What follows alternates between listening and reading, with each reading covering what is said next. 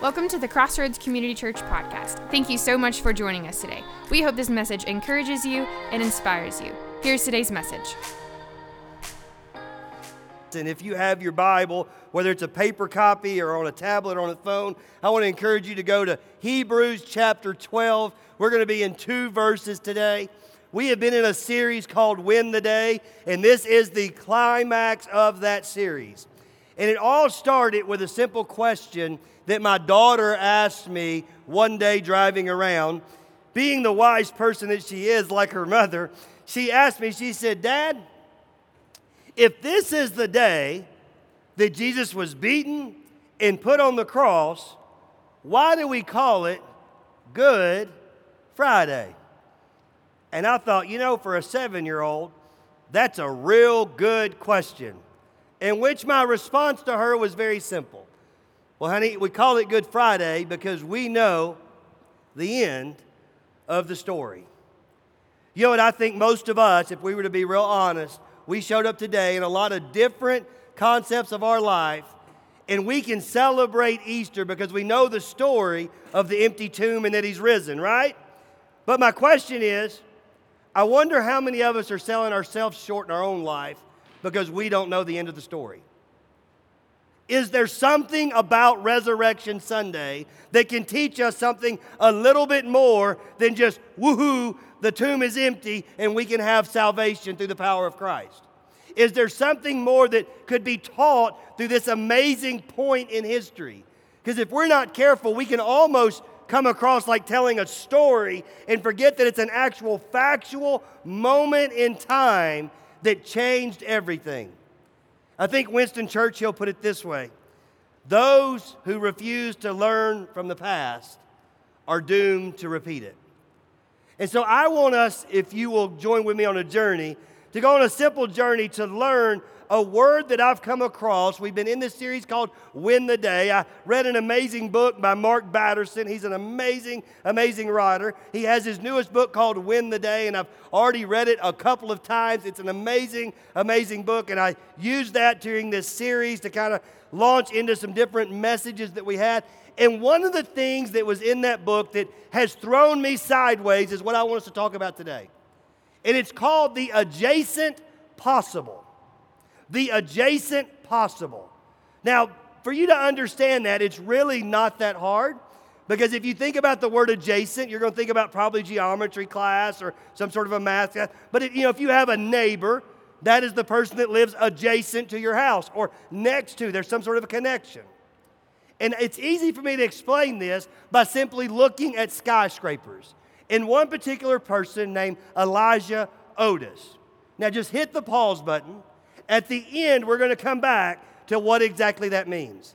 But before we do, I want us to dive into God's Word and really look into this aspect of an empty tomb. And is there something more that is to be celebrated today for you and I, more than just a way to salvation and a way to Christ? So can I pray? Lord, I thank you so much for today. Lord, I thank you so much for getting to this point. Lord, it's astonishing. Talking about celebrating the little things, the fact that some of us have made it to this room and what this room holds and everything that's taking place right now, if we were to be honest, is nothing short of miraculous. Lord, there's people like myself in this room that 30 years ago I'd have never imagined to be standing here. There's people that even a few weeks ago would probably have never imagined to be sitting where they're sitting right now. And Lord, because of that, can we dive into your word and allow you to speak to us in such a way that we leave here motivated and you're a catalyst in our life to go obtain life, even life more abundantly. Lord, may everything I say and everything in my heart be pleasing in your sight. And may everything today be about you and nothing else. In your name we pray. Amen. Well, if you have your Bibles open, if you're on a tablet or on your phone, Hebrews chapter 12 gives us an amazing synopsis of what we know as Resurrection Sunday. Many people across our community, across this world, are going to be hearing of the Easter story.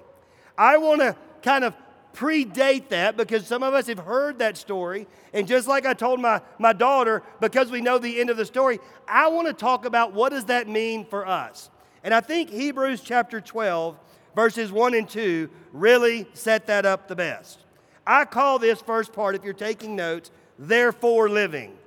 Therefore living. Because of the tomb, therefore we should live and have something that's a little bit more.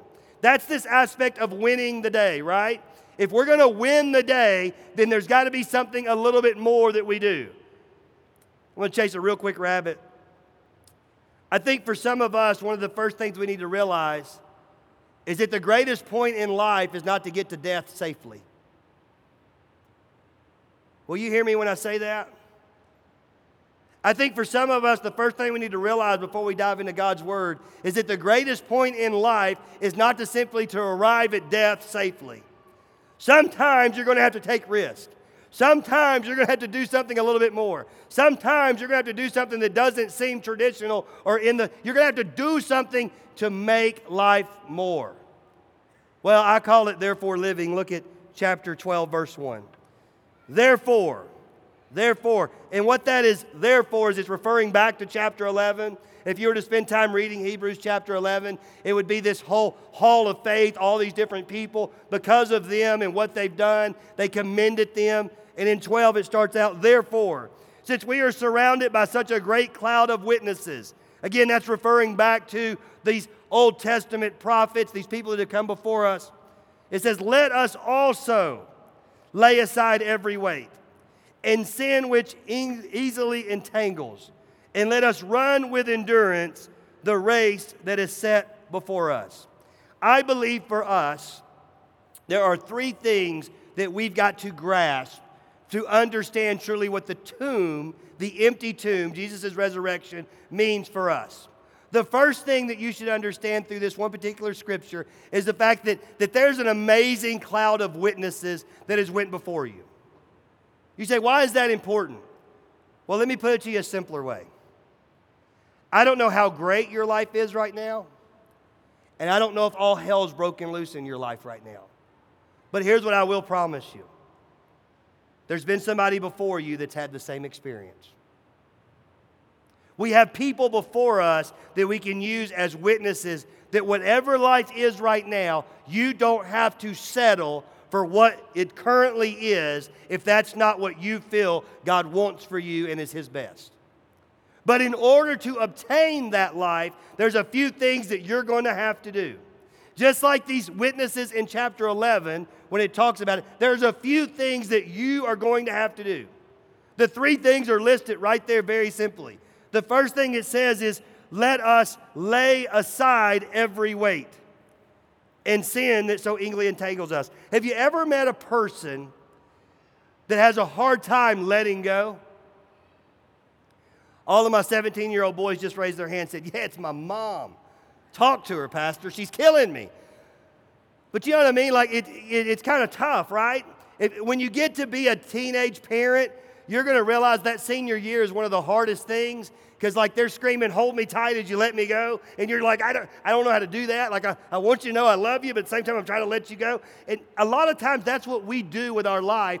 Even though Christ has given us forgiveness from our sin, we have a hard time letting go of that.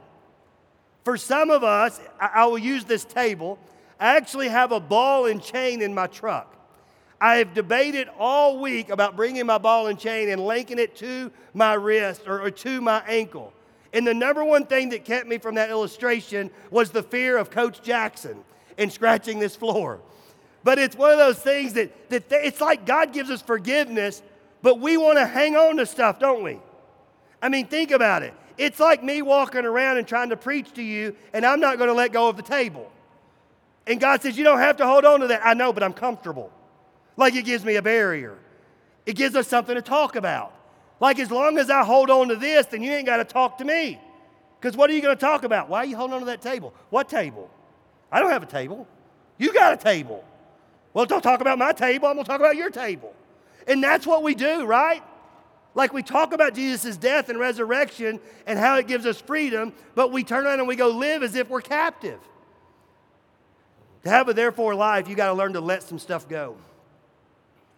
You got to learn to let some stuff go to the side. You got to be able to say, you know what? This is going to be tough because my life's built around drama. And to lose the drama, I don't know what to really talk about. But in order for me to move forward in my life, you know what I got to do? I got to let go. And I love the way the scripture puts it, that sin that so closely and easily entangles. I love the fact to know that I'm normal. I love the fact to know that even these amazing people, the Moseses, the Abrahams, the Isaacs, King David, Paul, the disciples, the same things that I struggled with, guess what? They struggle with. Like there's nothing new under the sun. In fact, the way Scripture puts it, look at these words, it's so good. It says, let us run with endurance the race that is set before us. It's plural. If you have a paper Bible, underline the word us. You know what that means? That means you've got problems and I've got problems. And they had problems. In fact, let's have a little bit of freedom today. You ready? Look to the person on your right and say, dude, you got some problems. Go ahead. Now, don't let them do that to you. You look back at them and say, yeah, but you got some too. Like, when did we ever decide that a part of being in life was the fact that we got to act like we don't have any problems? When did we decide that we had everything was going to be okay? Some of you guys are married, like we're done with the problems. We're done with that part of the message. You can quit talking about the problem. You got some major problems. Like we're going to talk about it later. I've been up here getting all the kids ready, getting lunch ready, getting everything ready. No. We've all got problems. In order to have a therefore life, you know what he said? And you need to learn to run. You know what I think the most of us, you know what our biggest issue is? We've got amazing, healthy, spiritual legs to run, but we want to act like we're in a chair. You want to act like the pastor that may be a little bit out of shape. Okay, that's an understatement. That's a whole lot out of shape. And you want to give all the reasons why you're not going to run. I will get there eventually. Why do I have to run? I'll give you a great example of why you have to run. Go find some people that don't have the ability to run. Go find some people that for whatever reason, their bodies are holding them captive. They're very capable people, but they have gotten something in their life, maybe their legs, and they don't have the ability to run. And you know what they would love to do? They would love to be you and be able to get up out of a chair and just take off running for a day. And though they would be out of shape, though they would be tired, you know what they would never stop doing? They would never stop running because they knew, I've been wanting to do this all my life. But yet God gives us freedom, and we live like we're captive. God gives us the ability to run, and we walk around moping like there's been no change. We try to fake it. We try to act like everything's great. We try to act like we don't have any problems. We're like, hey, I got to keep up with the Joneses. I got to keep up with what they're doing. I got to have those vaulted ceilings. I got to have that certain car. Don't mishear me. I don't have any problem with stuff as long as you're running. But when you're chasing, that's the key, right? This race is not like a sprint, like, hey, I'm racing you to the finish line. If you were to look at this in the Greek, what it's actually talking about, listen, this is so cool. The reality is every one of us is chasing something.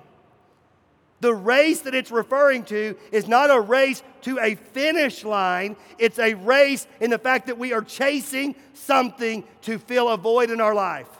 Every single one of us, Ecclesiastes talks about this. King Solomon says that God put a void in our heart. You have a mechanism in you that would make you pursue something more. If you're sitting here today and you're like me and you say, Mickey, there's got to be something more to life. There's got to be something. There's got to be more. Life talks about, Jesus in John chapter 10 talks about this life more abundantly. There's got to be something more. There's a mechanism in you that God's saying, yes, there's something more. But listen to me. You're not going to get there if you're not willing to run. You say, well, Mickey, how do I do that? This ain't the first Easter service I've ever been at. This isn't the first time I've ever been in church. This isn't the first time somebody's ever encouraged me talking about what I could be because of the cross, but not just the cross, but because of the resurrection. That sounds great, but how do I do it? How do I get started? Can I go to chapter 2 or verse 2? Very simple. Look at what he says. Looking to Jesus. Looking to Jesus, the founder and perfecter of our faith. You can't run looking at everybody around you.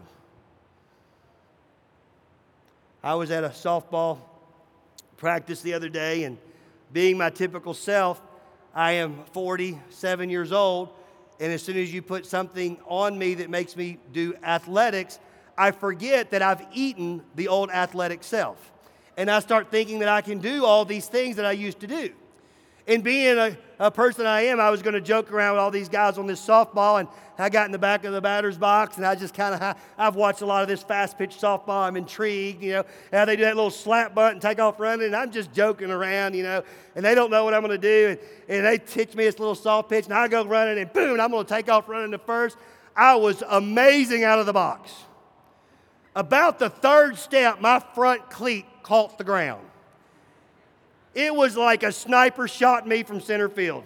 Before I could realize I'm eating the dirt, I'm thinking, dear Jesus, I've just dislocated my shoulder. My pride is hurt. I'm trying to get up. I'm making sure I don't touch it. I'm kind of getting up like, okay, I'm not going to act like I'm hurt right now. And I'm fine, man. That was funny. And meanwhile, in my mind, I'm like, I'm going to die. But it's amazing, isn't it?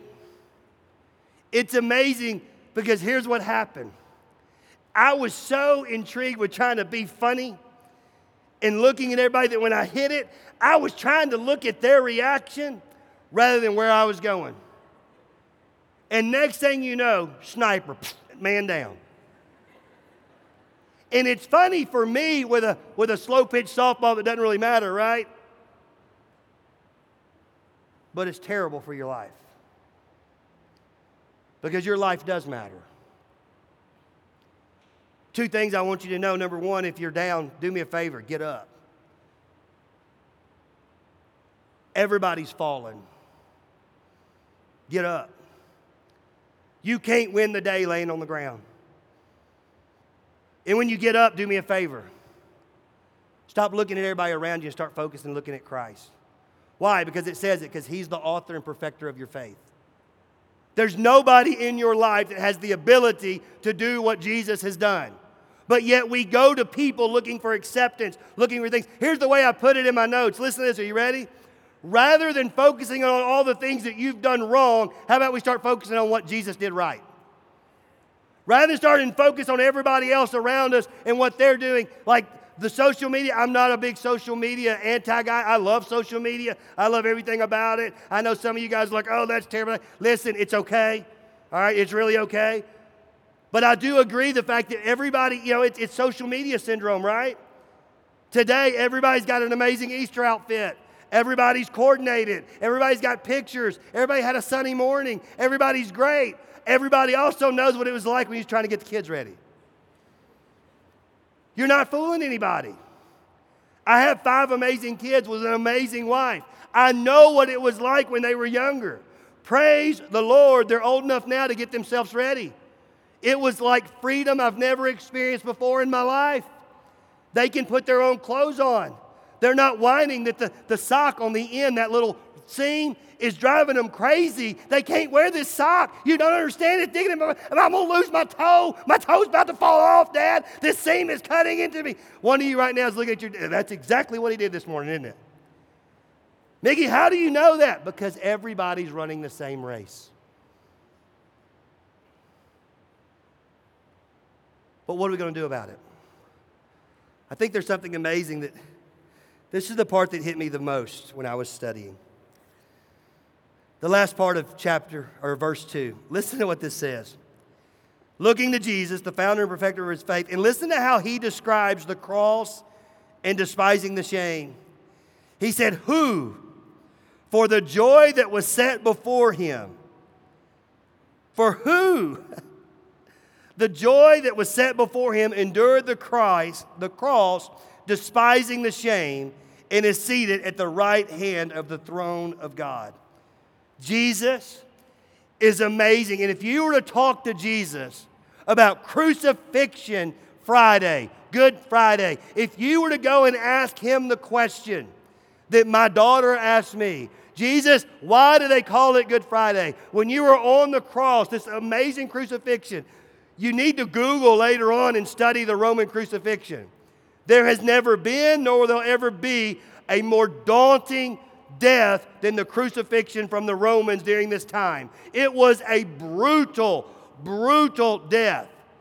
And when Jesus was getting whipped with a cat of nine tails, when he was getting spat on, when he was getting beaten, when he was carrying his cross, when he dropped to the ground and couldn't carry his cross, and they grabbed somebody to carry his cross, when he's being betrayed by his friends, when his disciples were asleep in the garden, when all that was going on, you know what Jesus was thinking?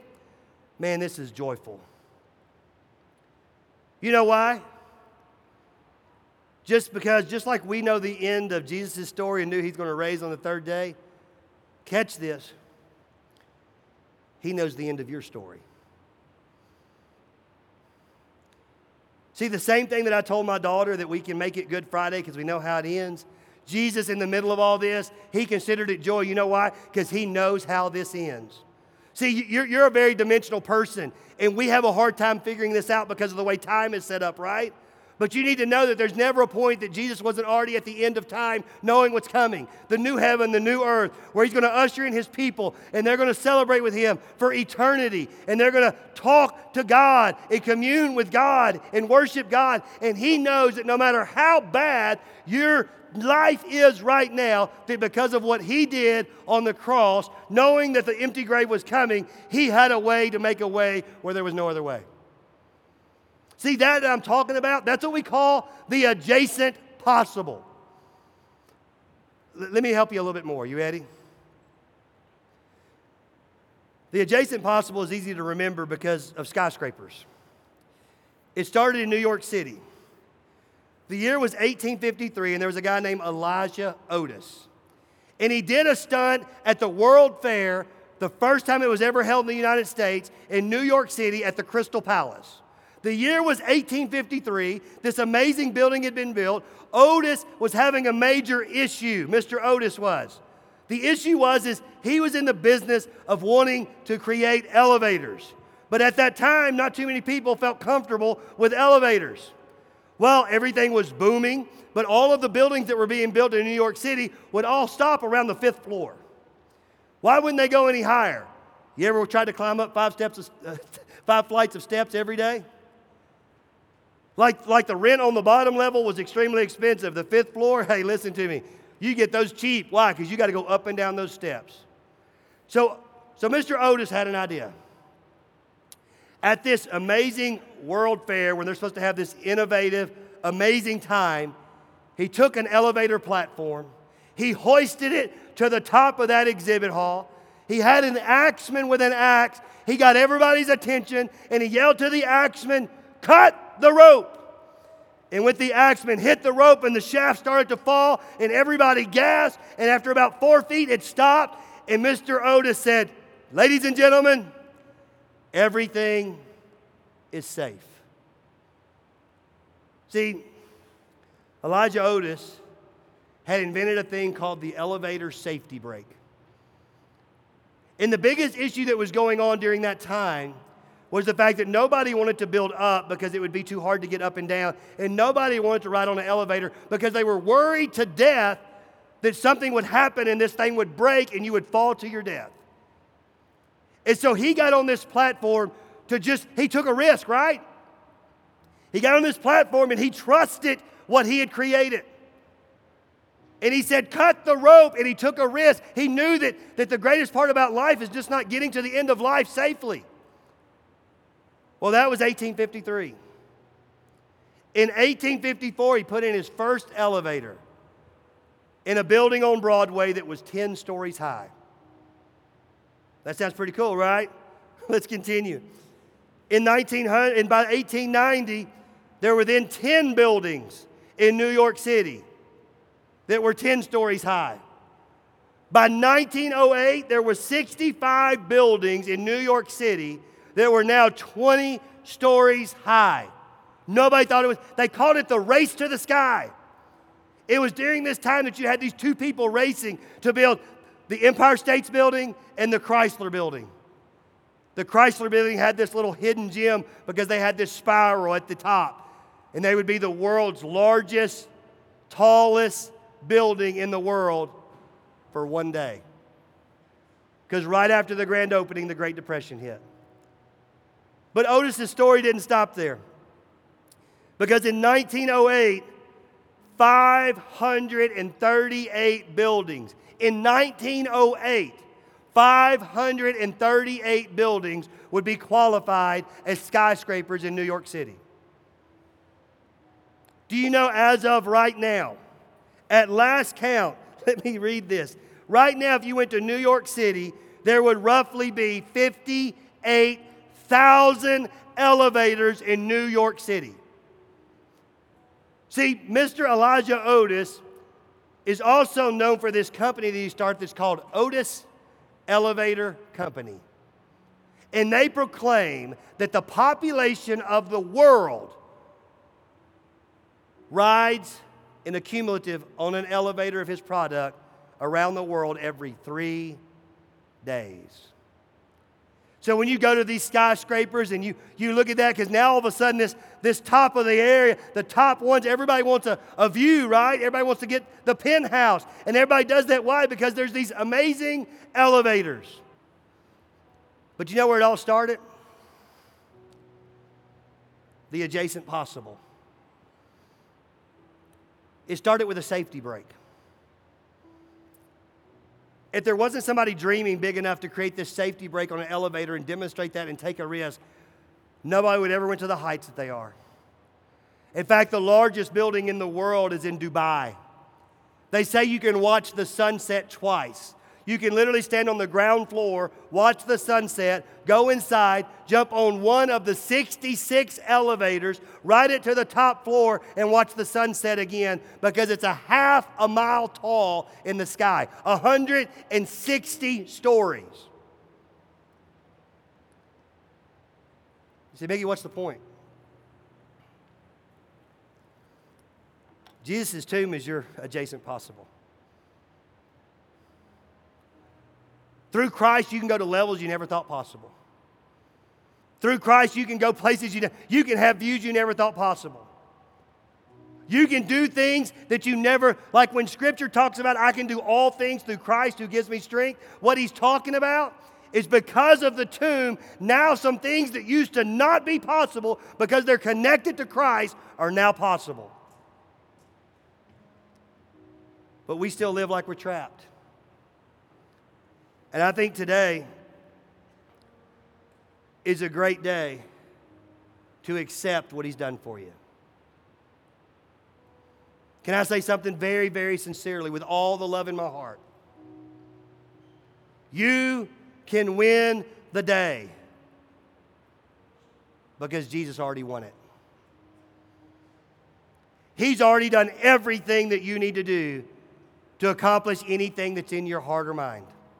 You literally have the most amazing, adjacent possible connection to your life if you will accept Christ's death and resurrection and allow him to be Lord and Savior of your life.